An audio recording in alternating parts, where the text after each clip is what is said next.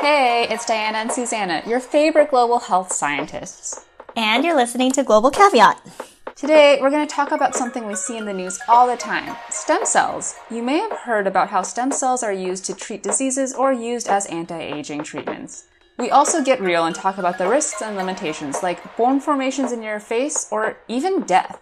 But before we get started, we do want to thank all our supporters who make Global Caveat possible. We appreciate your shares, your money, your subscriptions, and your reviews. You can also become a contagion by signing up as a patron for as little as $1 a month.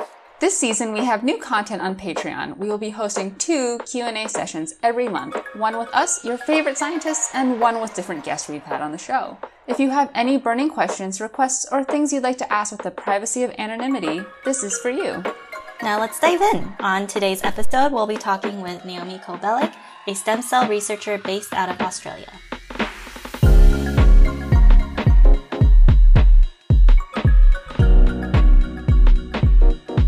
Hi, Naomi. Hi, everybody. Hi. Hello. I'm so happy you're here. It's a great conversation. I'm so happy to be here too. Yeah. So, to start off, let's do a short introduction about yourself and then some contact info that people can reach out to you if they have any questions. Oh yeah, my name is Naomi Kobelik. I'm doing my PhD here at the University of Technology, Sydney. I am past my 3.5-year mark and I am so close to submitting. So I'm almost there. I'm on the home stretch and I study stem cells. My handles, they're all at Naomi Kobelik on everything. So ResearchGate, LinkedIn, Instagram is where I live, but I'm still on things like Twitter and Facebook too. Awesome. I like that it's consistent. Naomi Kobelik for everything. It's a unique name. It's my brand, if you will. Let's talk about stem cells because that's what we're here for today. Hell yeah. We'll deep dive straight in.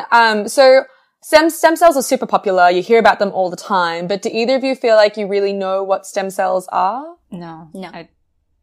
Please it's weird because we talk about them.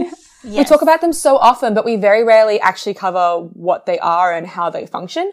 So just your real basics, stem cells are defined by 2 things. They have the ability to self-renew, so they can grow and grow and grow. And they also have the ability to turn into different types of cells, meaning they can differentiate. There are all different sources of stem cells. The ones you used to hear about, back in the day were embryonic stem cells. Everyone was like, ooh, embryonic stem cells, so scary. Not that scary at all. But there are some obvious ethical constraints with that.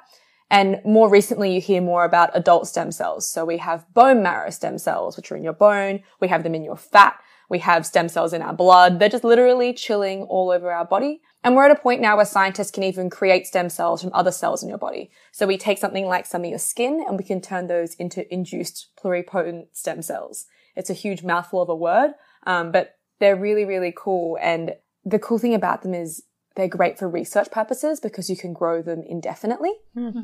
Whereas things like those adult sources I mentioned before, like fat stem cells and bone marrow stem cells, all of those, you can only grow them for a limited amount of time. Yeah. Okay. So my exposure to stem cells was in high school. I had a friend who had an injury. I think it was her ankle. Yeah. And she had surgery and then she had mentioned that she was getting stem cell treatment to regenerate some of the dead tissue or I could be totally botching this. But the main takeaway was essentially she had something that wasn't regenerating well to help her heal. And so then her doctor was using stem cells to help that regeneration process so that she could heal better. And she was an athlete. So that's also why she was, more pressed to rehabilitate back to her prime condition so that she can go back and do her sports. But I don't know if that's total crap or if there's some validity to that because I have also heard from people say that's really dumb. That's not really how it works. Yeah. So whenever you hear about stem cell therapies, in my head, this little red flag pops up and it's waving there frantically and you need to really get more information because they're pitched as this golden cure to everything. Like they're going to come in and fix it all. And in theory, that makes sense because these cells can replicate, they can grow and grow and grow. And then because they can turn into different types of cells, they have the potential to repair or even replace damaged tissue. So that's why we're so excited about them in the clinic. But the reality is, with the exception of stem cells from blood, all other stem cell treatments are still in research research, preclinical, or clinical phases. And we have to move through those phases to make sure that we know that the treatment you receive is firstly safe, and then, of course, that it actually works. So in the US, there are heaps and heaps of different stem cell treatments you can get, and that's actually all around the world. And majority of the stem cell treatments that you're looking at are actually these unproven stem cell treatments. And I don't blame patients for getting those treatments because, you know, your friend, for example, a doctor would have recommended it to her. If she looks it up, there are clinics probably all around her hometown, maybe one down the road from her. And these are all run by medical professionals. As someone looking at this, there's no reason for you to be skeptical because you trust the medical system that we operate in. But it's just really unfortunate the more you dive into it, you realize there's all these faults.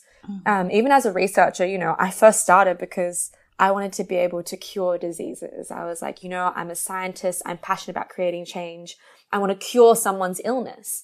And I thought stem cells were the perfect way to do that. And then the more I started to look into it, I was like, wow, there is so little evidence for these treatments, yet we're moving so quickly to offer them to people.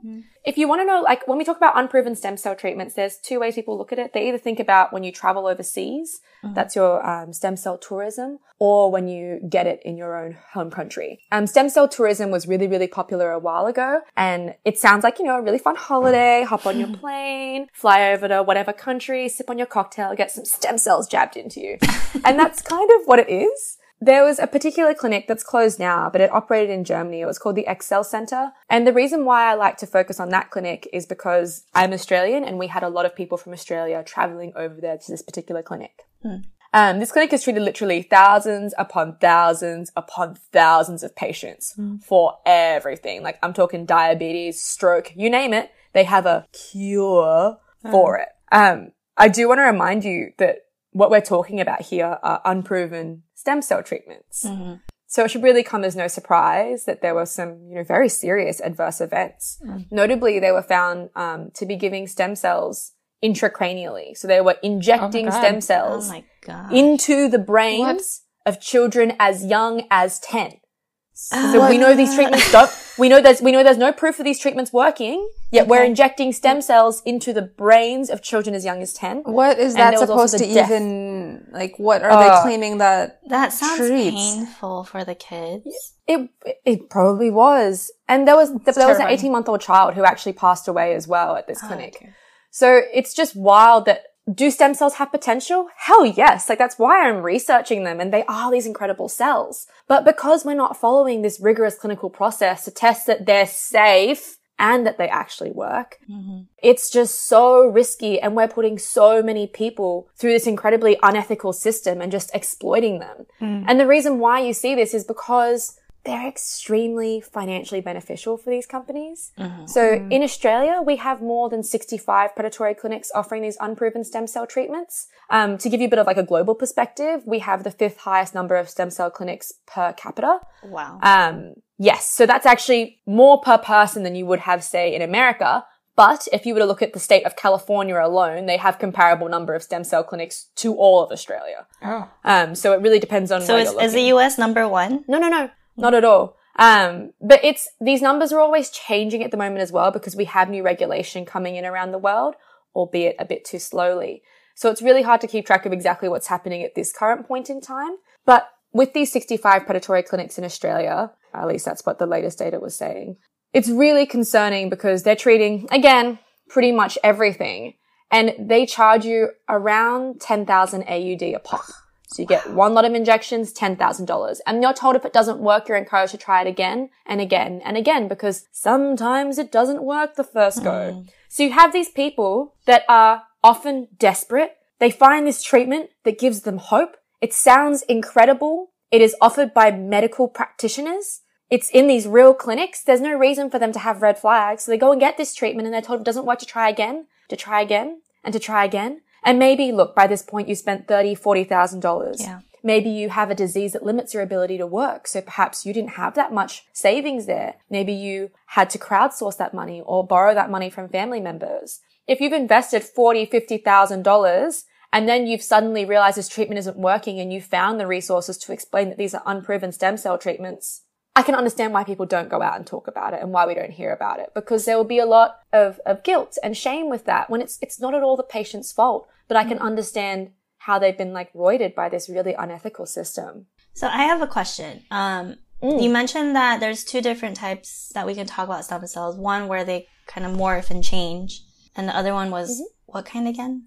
So there's all different types of stem cells. Okay. I mean, primarily you can think about it as like the ones you get from embryos, the ones you get from adults, and then the ones that we create in the clinic. Okay. And all of those stem cells have the ability to grow and self-renew, and then also the ability to change into different types of cells. Okay. But that's called their differentiation capacity. So they can, for example, embryonic stem cells can change into pretty much anything you want, whereas adult sources of stem cells have limited capacities to do so. Okay. So for someone that just doesn't has like zero knowledge on like how cells work and what stem cells are and everything. So stem cells essentially, where do you source the stem cells? Where do they come from? It depends. In these unproven stem cell treatments, we saw a really huge peak in how often people were getting these treatments when they realized they could get them from their fat. So those are your adipose stem cells. Those are the ones I actually study. And the reason being that, people go for liposuction for cosmetic reasons anyway. If they thought that such a minimally invasive procedure could yield them a cure to their disease, you can understand why it's so popular. So like my cells, right, like the cells that I have in my body right now, they can serve as stem cells. Okay. So now we have like functioning stem cells all over us as we're just sitting here chatting. Okay. Now if I had some kind of disease, like let's say I have some kind of cancer, and then I went to this clinic and they're like, we can give you stem cell treatment to treat your cancer, cure your cancer. And it'll be good because we'll take healthy stem cells from your body and inject them and target your cancer cells. Now that sounds really like shady to me because that sounds a little weird, but that's because I have a little bit knowledge of how cancer works. But if you inject stem cells into a body where your cells aren't functioning the way that they should be, is there even a possibility for those stem cells to then change in a way and start multiplying and look like cancer cells as well? So I'm going to answer that in two separate ways. First of all, the example you chose of using stem cells to treat cancer, that's actually one of the only successful stem cell treatments you have. So when you were going to pick a disease, I was like, I thought you were going to say, I don't know, you can honestly pick any disease from a hat. And I would have been like, boom, unproven stem cell treatment proved my point. And you said cancer and I was like, God damn it. But that's just it. When we talk about blood stem cells, your hematopoietic stem cells, we have incredibly successful hematopoietic stem cell treatments for cancers such as leukemia and multiple myeloma. So in that sense, a lot of those cancer stem cell treatments often are very well researched and very well proven. Okay. So there's that part. The second part we should answer, maybe I'll give you a different example. So we'll use multiple sclerosis. There's a clinical trial, honestly, here in Sydney where they're using stem cells to treat multiple sclerosis. But we have to understand we aren't just taking stem cells, putting them in and hoping they're going to work because this is a full disease system. You can't just chuck cells in and be like, go for it, fix the problem. Instead, what we actually do is they want to wipe out everything that's there. So the treatment you receive is coupled typically with a chemotherapy. So you want to wipe out and clear your system. And then the idea is you're providing stem cells to replenish that system. I see. So these stem cells don't have this innate magical ability to hone in wherever they need and solve the problem. And that's another problem with a lot of stem cell treatments that we see. They aren't really targeted. They're just taking cells and putting them into you. In fact, there was this loophole in Australia where you used to be able to just get fat in the clinic, extract stem cells and put them back into the patient. And you're not even growing the cells. So you're extracting such a few number of cells. You're putting them back typically into their bloodstream. And it's like, what do you think that's going to do? Like, what you have to get a treatment to work. There are so many variables we need to consider. Is it a targeted treatment? Are we putting it in the right place? Are we giving you the right quantity? Are they coupled with the right treatments to make sure they actually work? And because these unproven stem cell treatments aren't going through this clinical process, we don't have the answer to those questions. Yet we have all these claims that they're successful. So all these patients, instead of being enrolled in these proper, rigorous clinical trials, are going ahead and receiving these treatments, which probably aren't going to work, have the potential to really, really harm them. And then the scientific industry is really struggling because we aren't collecting all that data that we need to actually create real discoveries. I'm confused as to why there seems to be so little regulation around those predatory clinics, Because you think about something like vaccines, and before a vaccine goes out into the public, there's so much rigorous research and trials that go into it. So if you look at something like stem cells, where you're also injecting something into your body, why the lack of regulation? Yeah. So the main reason why there's a big lack of regulation is because we're typically working with autologous cells, meaning they are your own cells. So for example, if I wanted to move my arse cheek to my face, I could do that. There's no law that says I can't do that with my own body. Yeah. And it's the same principle here, where if I'm extracting stem cells from my fat, legally I can use them in my own body. And that was kind of the regulatory loophole that everyone was functioning under. And then different countries have different laws coming into place that have different limitations. For example, in, I think it was August last year in Australia, the TGA released this new law that limits direct-to-consumer advertising in Australia, which is fantastic because that's a big reason why it's such a huge problem, which is great. But, you can still get these unproven stem cell treatments, and a quick Google search will also show them to you as well. So we're not really, we're making the first steps, but as a global community, we have so much further to go.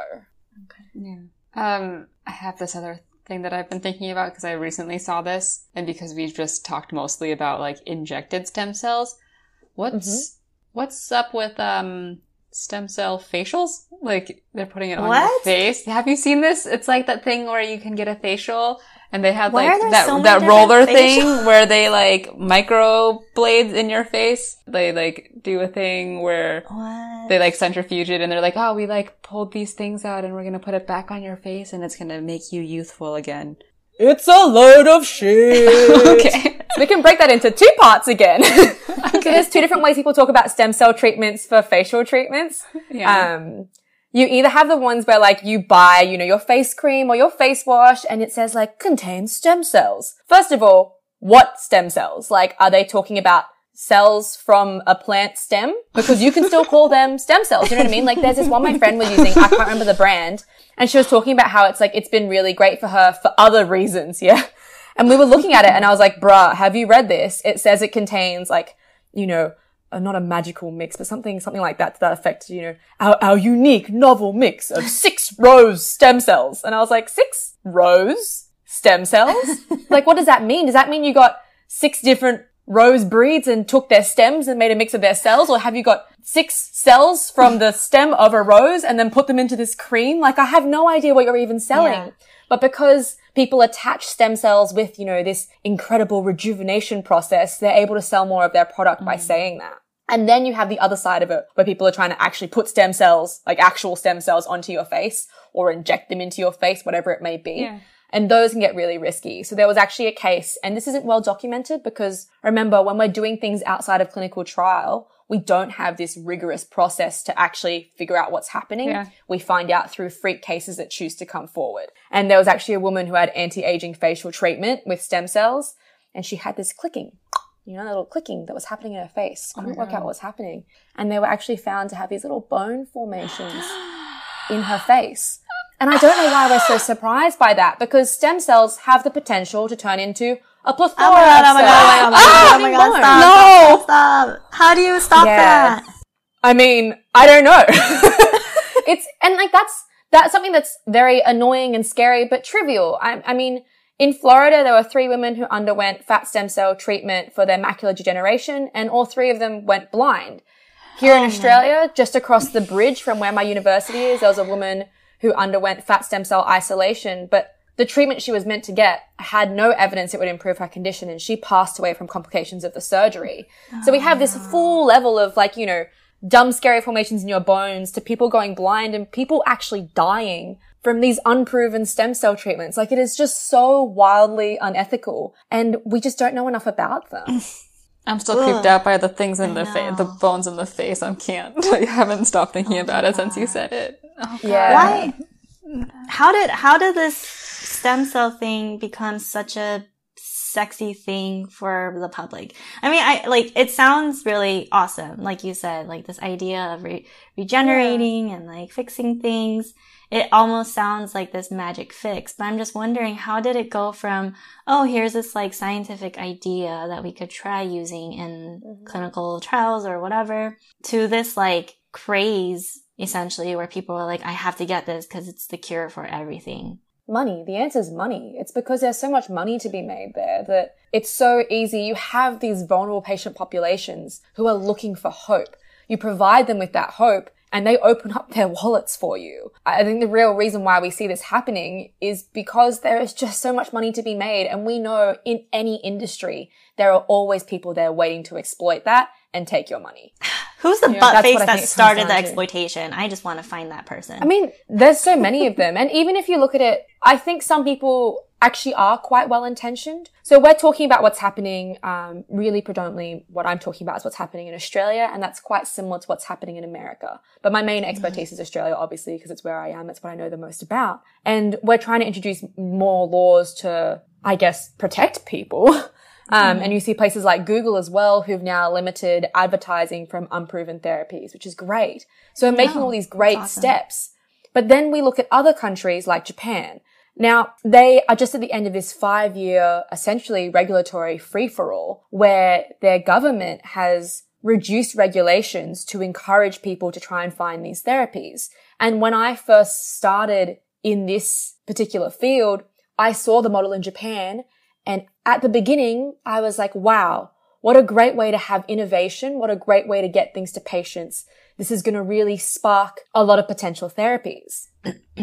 But there is a lot of controversy around that. I mean, obviously you understand how bad unproven stem cell treatments are because I've just been yelling and screaming about it. But I didn't know about that when I first started. I was like, yes, exciting, amazing. And then now when I take a step back from what I understand at this point in my life and look at the system in Japan, it's really concerning because they can really fast track these treatments through this system without these rigorous clinical trials. So after this 5-year free-for-all, Japan now has more than 3,700 stem cell treatments available. That's 3,700 different treatments. Yeah? That's insane. Yeah. And then if you actually come up with that many? Oh, yeah. So there's different types that they have there. If you look at how they're distributed, more than 3,300. So the main bulk of it is in autologous stem cell therapy. So when you take cells from your own body and they're performing a similar function. And then a smaller proportion, so about 330 of them, are looking at the same thing. So autologous stem cells, your own cells that are performing a different function. That's when we talk about things like, you know, a lot of those adipose stem cell treatments.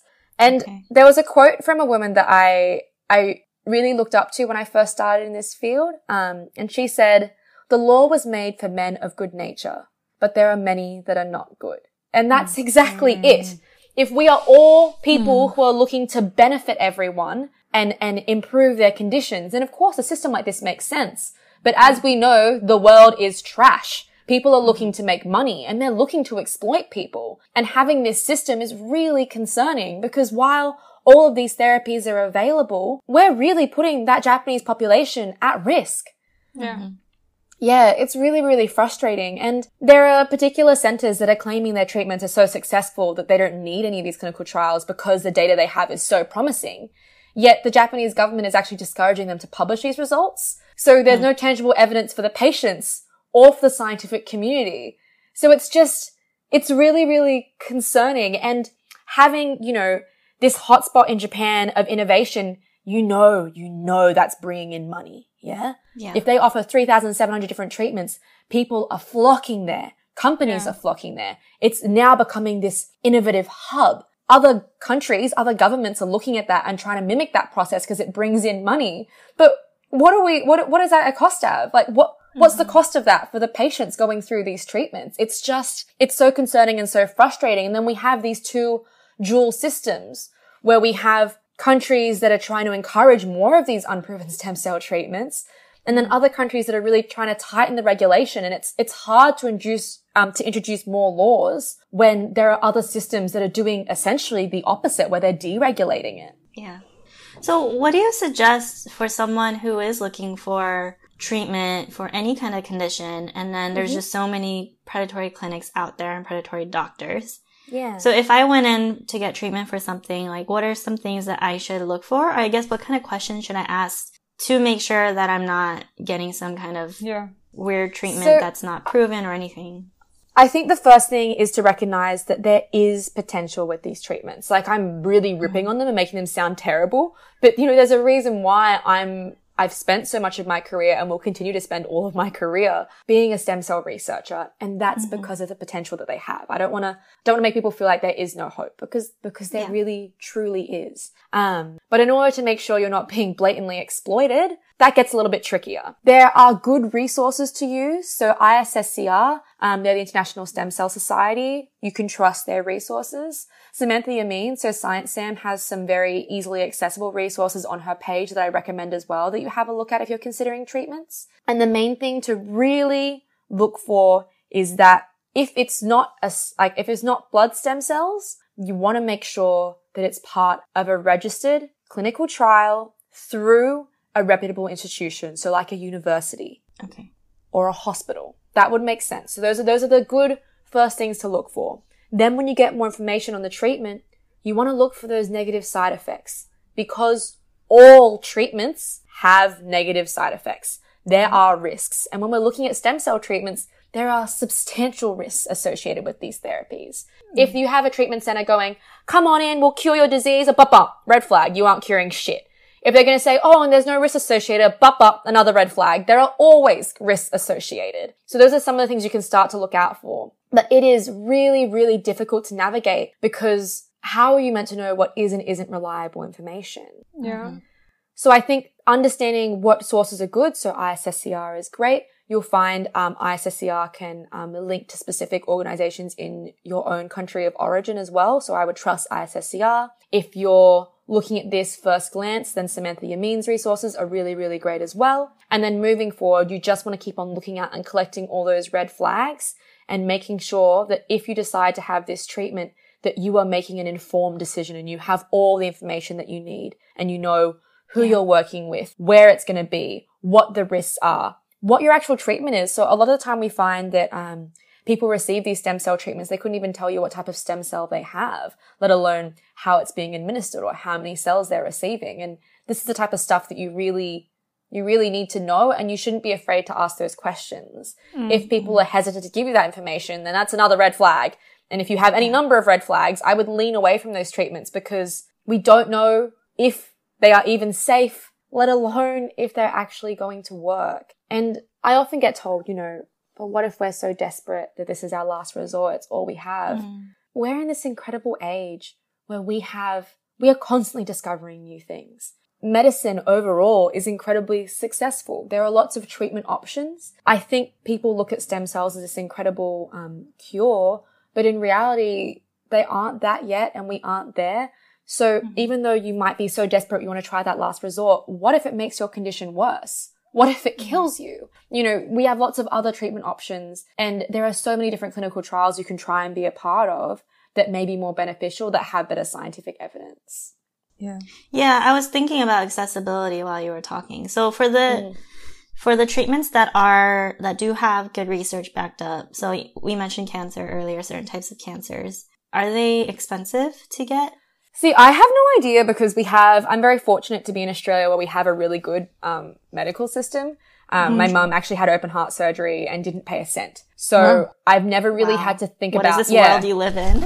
Yeah, I've never really had to think about the cost of treatment. So when it comes to something like that, I honestly wouldn't know because I've just been in a very fortunate system.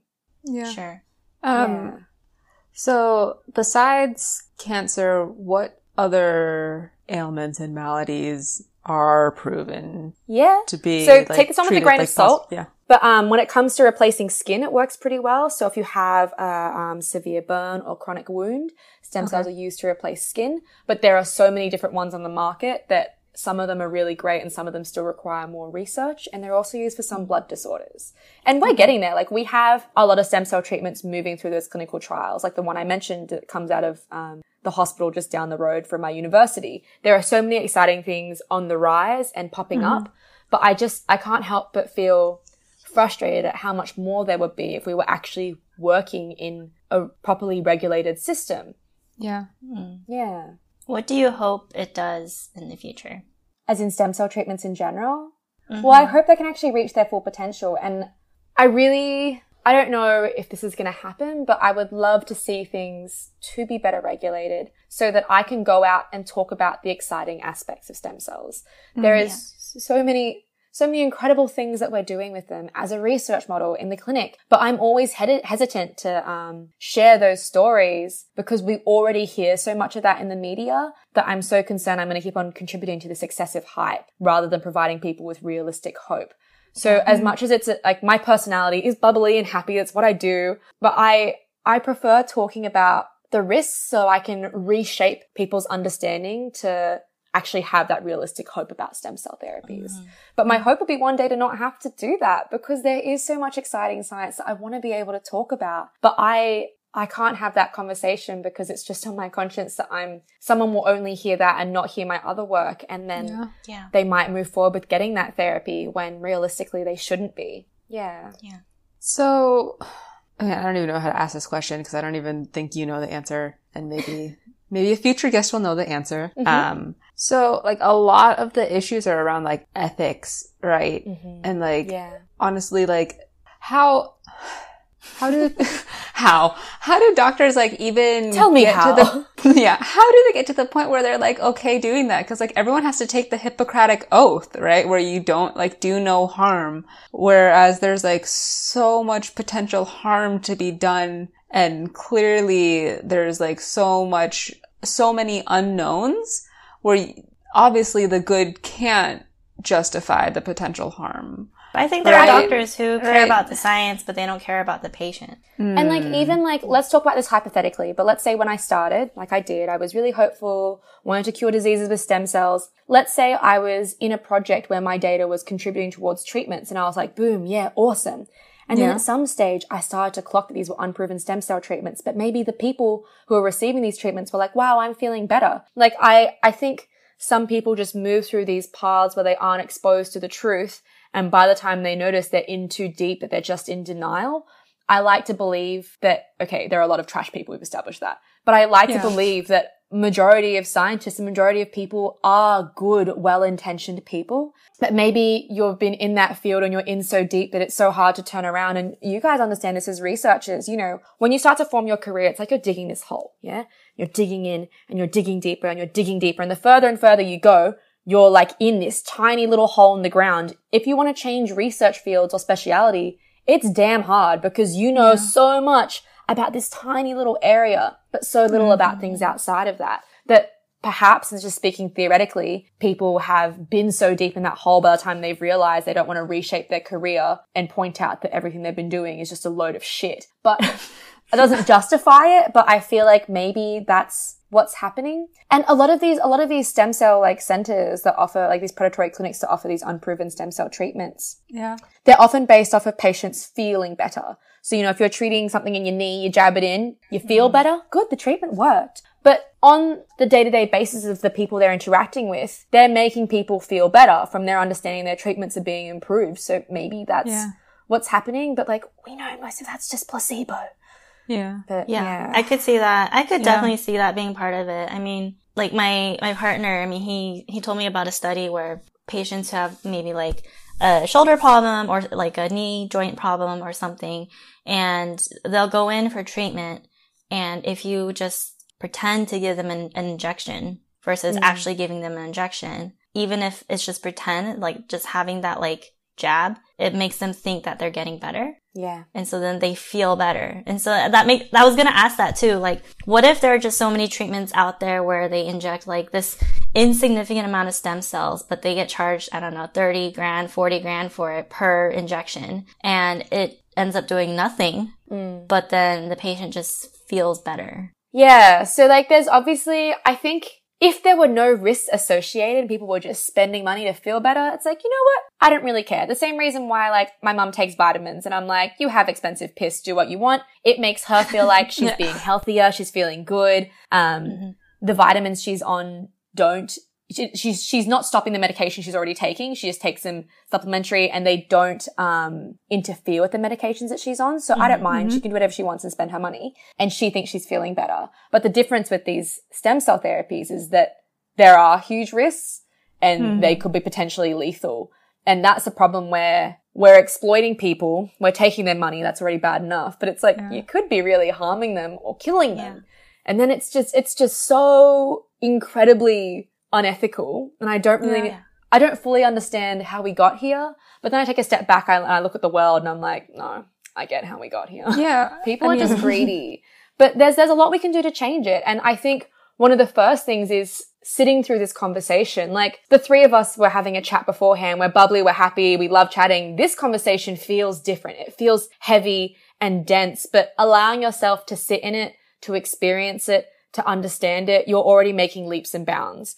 And then if you can try and introduce people into that conversation and start educating one another, that's the only way we can make this change. And I understand why it's slow, because it's difficult and it's hard, but it's something we all need to try and be a little bit better at. Yeah, I think it's like always interesting how fast, not just stem cells, but like a lot of different fads and stuff like take hold and they're potentially really dangerous or harmful, but then it takes so long to undo them. Or like, it's the same with like policies and like other types of politics and different things, like not just like health policies, but like just in general politics, right? Yeah. So it's like, oh, we implemented this thing and oh shit, that was bad, but I don't know how to undo it. It's going to take like 5 times as long to undo it. So. And like, no matter how much evidence you have, you don't always see change. Let's take climate change, for example.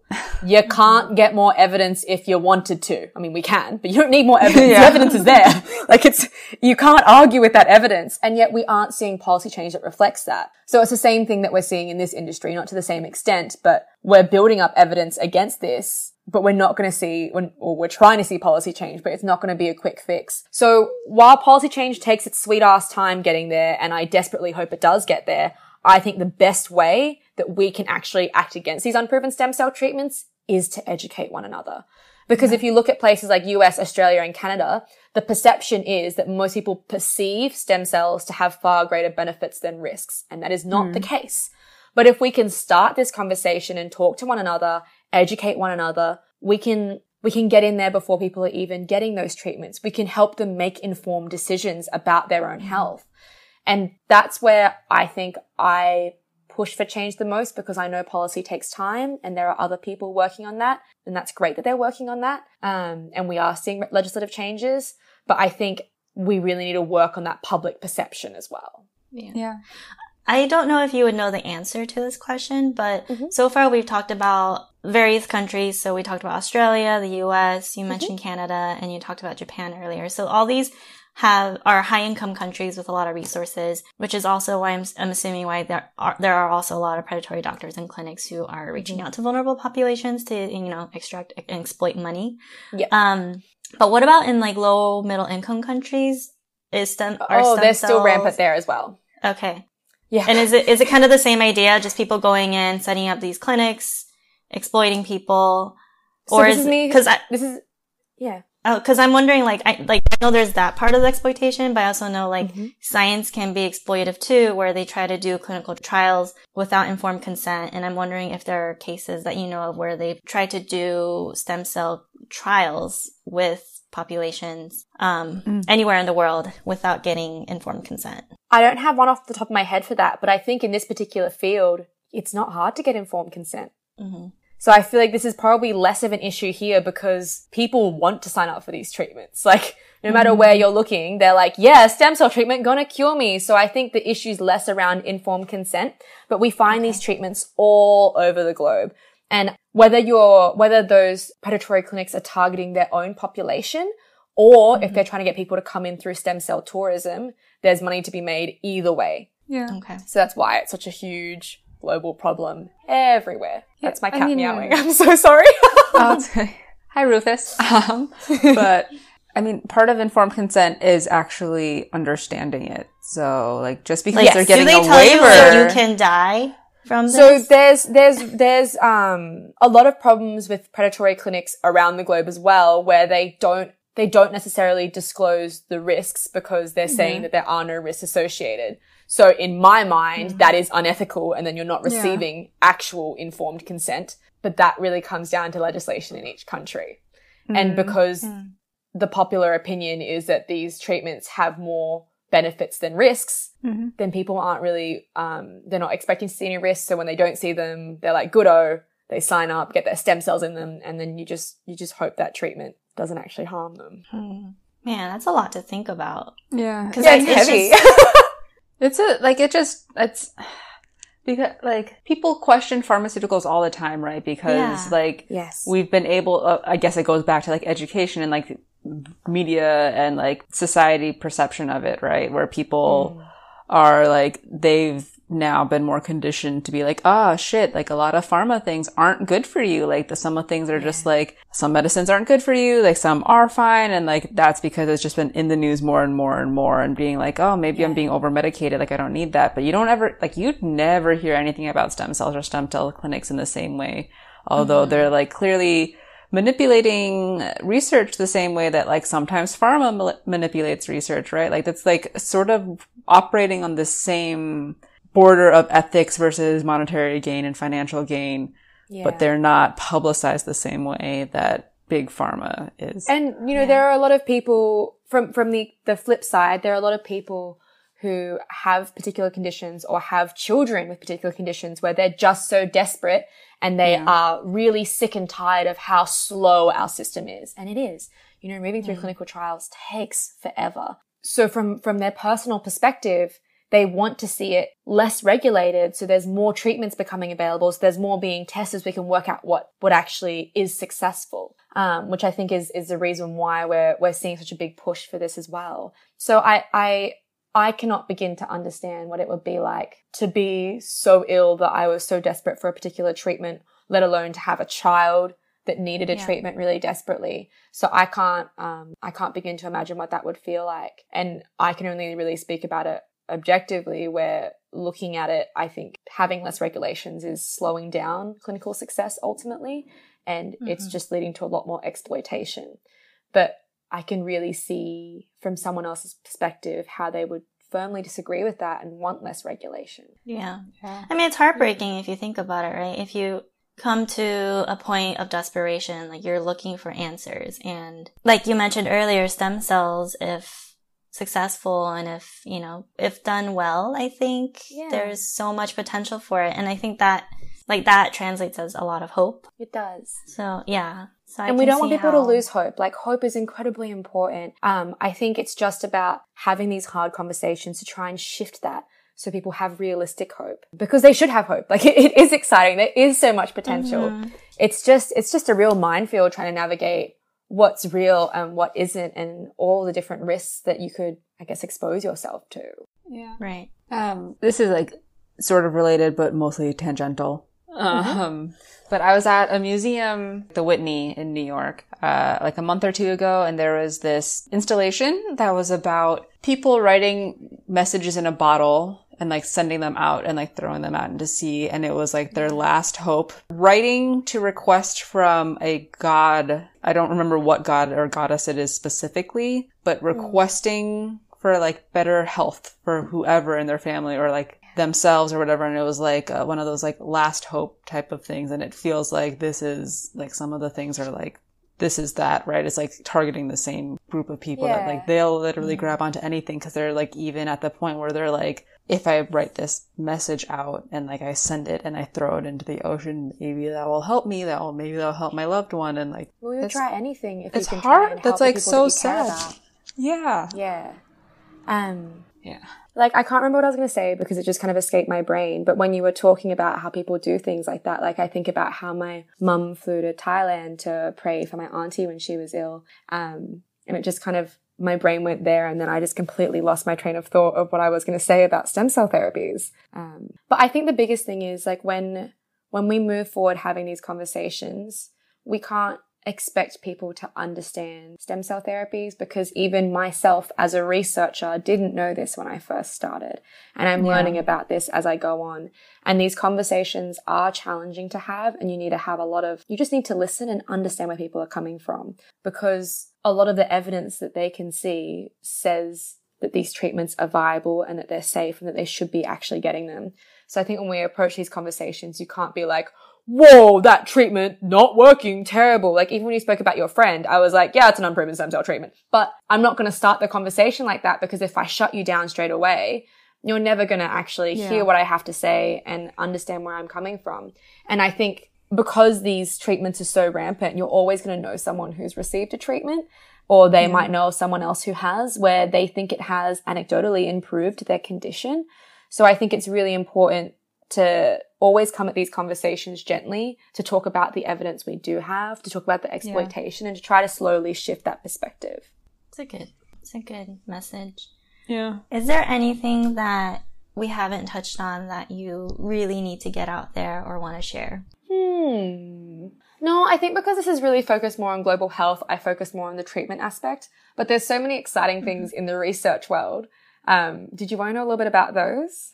Sure. Yeah, okay. So this is obviously like my little area that I live in. I'm a little researcher. So you can extract stem cells from a person and then you can grow them. So you can grow them in a single layer. That's what I do. So you get your stem cells out, they stick down to the bottom of the plastic, and then you submerge them in this liquid that contains all the nutrients they need. So it's easy to grow and expand them. You just change that liquid. And because you can grow this single layer of cells, you can study them scientifically, which is really cool. But we can also create these 3D models called organoids. And as the name suggests, they're pretty much these miniature versions of organs, which is super cool.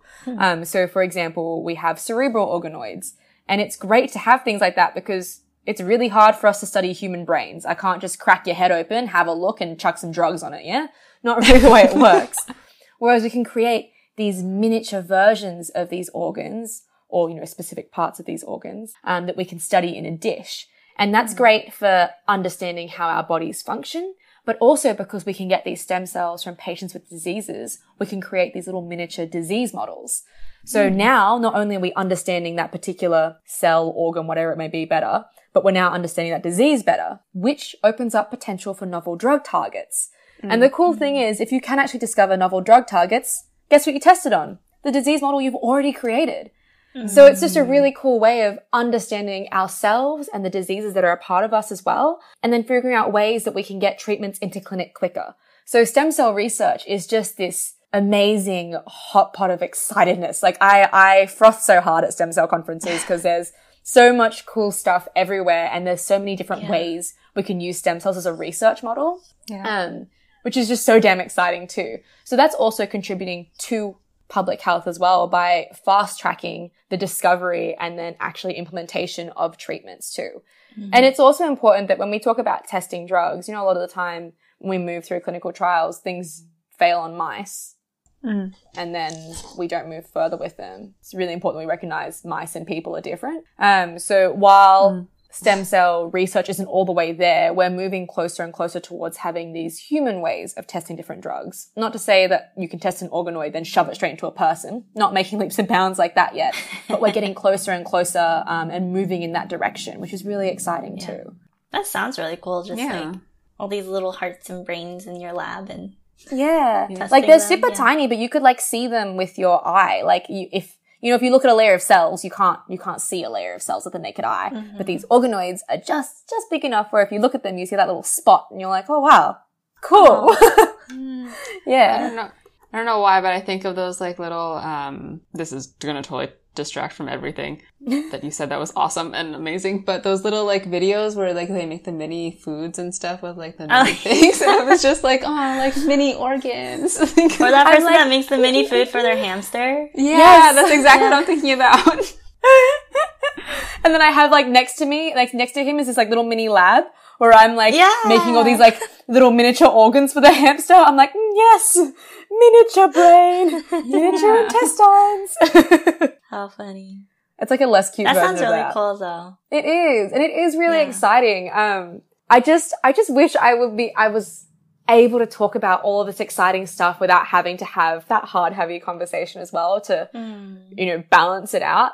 But I think more people are willing to have that conversation, and I'm hearing about it more and more often. And I think if people have the courage to step into that slightly uncomfortable space to have that conversation with people around them, we can shift that perspective. Yeah. Yeah. And I truly do personally believe that's the, one of the most efficient ways to tackle it, because while we're still slowly moving through and having changes from the top, from the bottom, we can come through and change everyone's perspective so they're less interested in receiving those treatments in the first place. Yeah. But, that's like me saying, let's make everyone believe that climate change is real.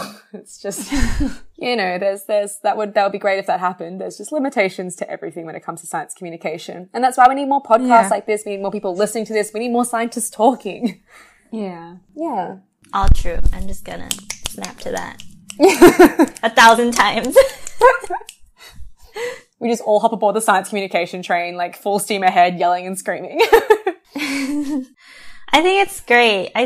That you're having those hard conversations. Yeah. And you're very honest about the work that you're doing, which I think is needed more often, right? I mean, especially with something so novel and interesting like stem cells, I think it's easy to focus on the positives and be like, there's so much hope for it, which is true, but I don't think it has to be one or the other. Like, you can be super excited and have hope for it and admit that it's a really exciting field while also having these caveats about,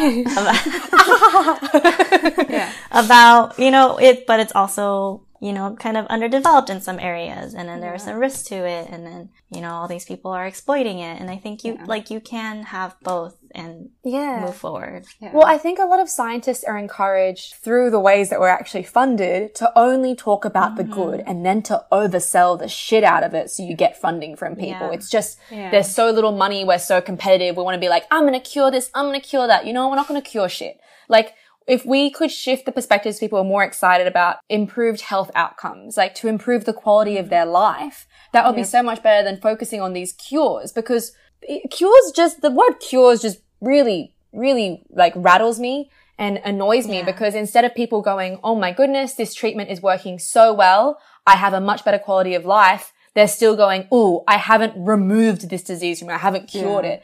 And in a lot of cases, that isn't going to be possible. I mean, maybe one day in the future, but not really in our lifespans for many diseases. So I think I understand why scientists talk that way. It's because of this broken system that we're in. But I think it's refreshing to hear more scientists talking about the pitfalls and really trying to get people excited about what is happening, because they should be. Yeah, definitely. All right. I hate to cut this conversation short, but if you have any more questions, Naomi is going to do a Q&A session shortly after this episode is live, right? So I am. Keep a lookout for that. Yeah. Bring all your questions. There is no such thing as a stupid question. So anything that popped up in your head, just send us a message and let us know, and I'll be more than happy to answer it for you. Yeah. Awesome. Thank you so much for doing that. And that's the episode. Thank you so much, Naomi, for talking with us. As a reminder, you can reach her at Naomi Kobelik on every platform ever, whether that's Instagram, Twitter, ResearchGate, her website. And we have so many resources for this episode, and they can be found on the website as well as the transcript. As a reminder, if you have any questions, you can always reach us at globalcaveat@gmail.com or on Instagram and Twitter. Thank you to all our listeners and supporters for helping this podcast run. And a special thanks to Cordell Glass for producing our music. Thanks for listening.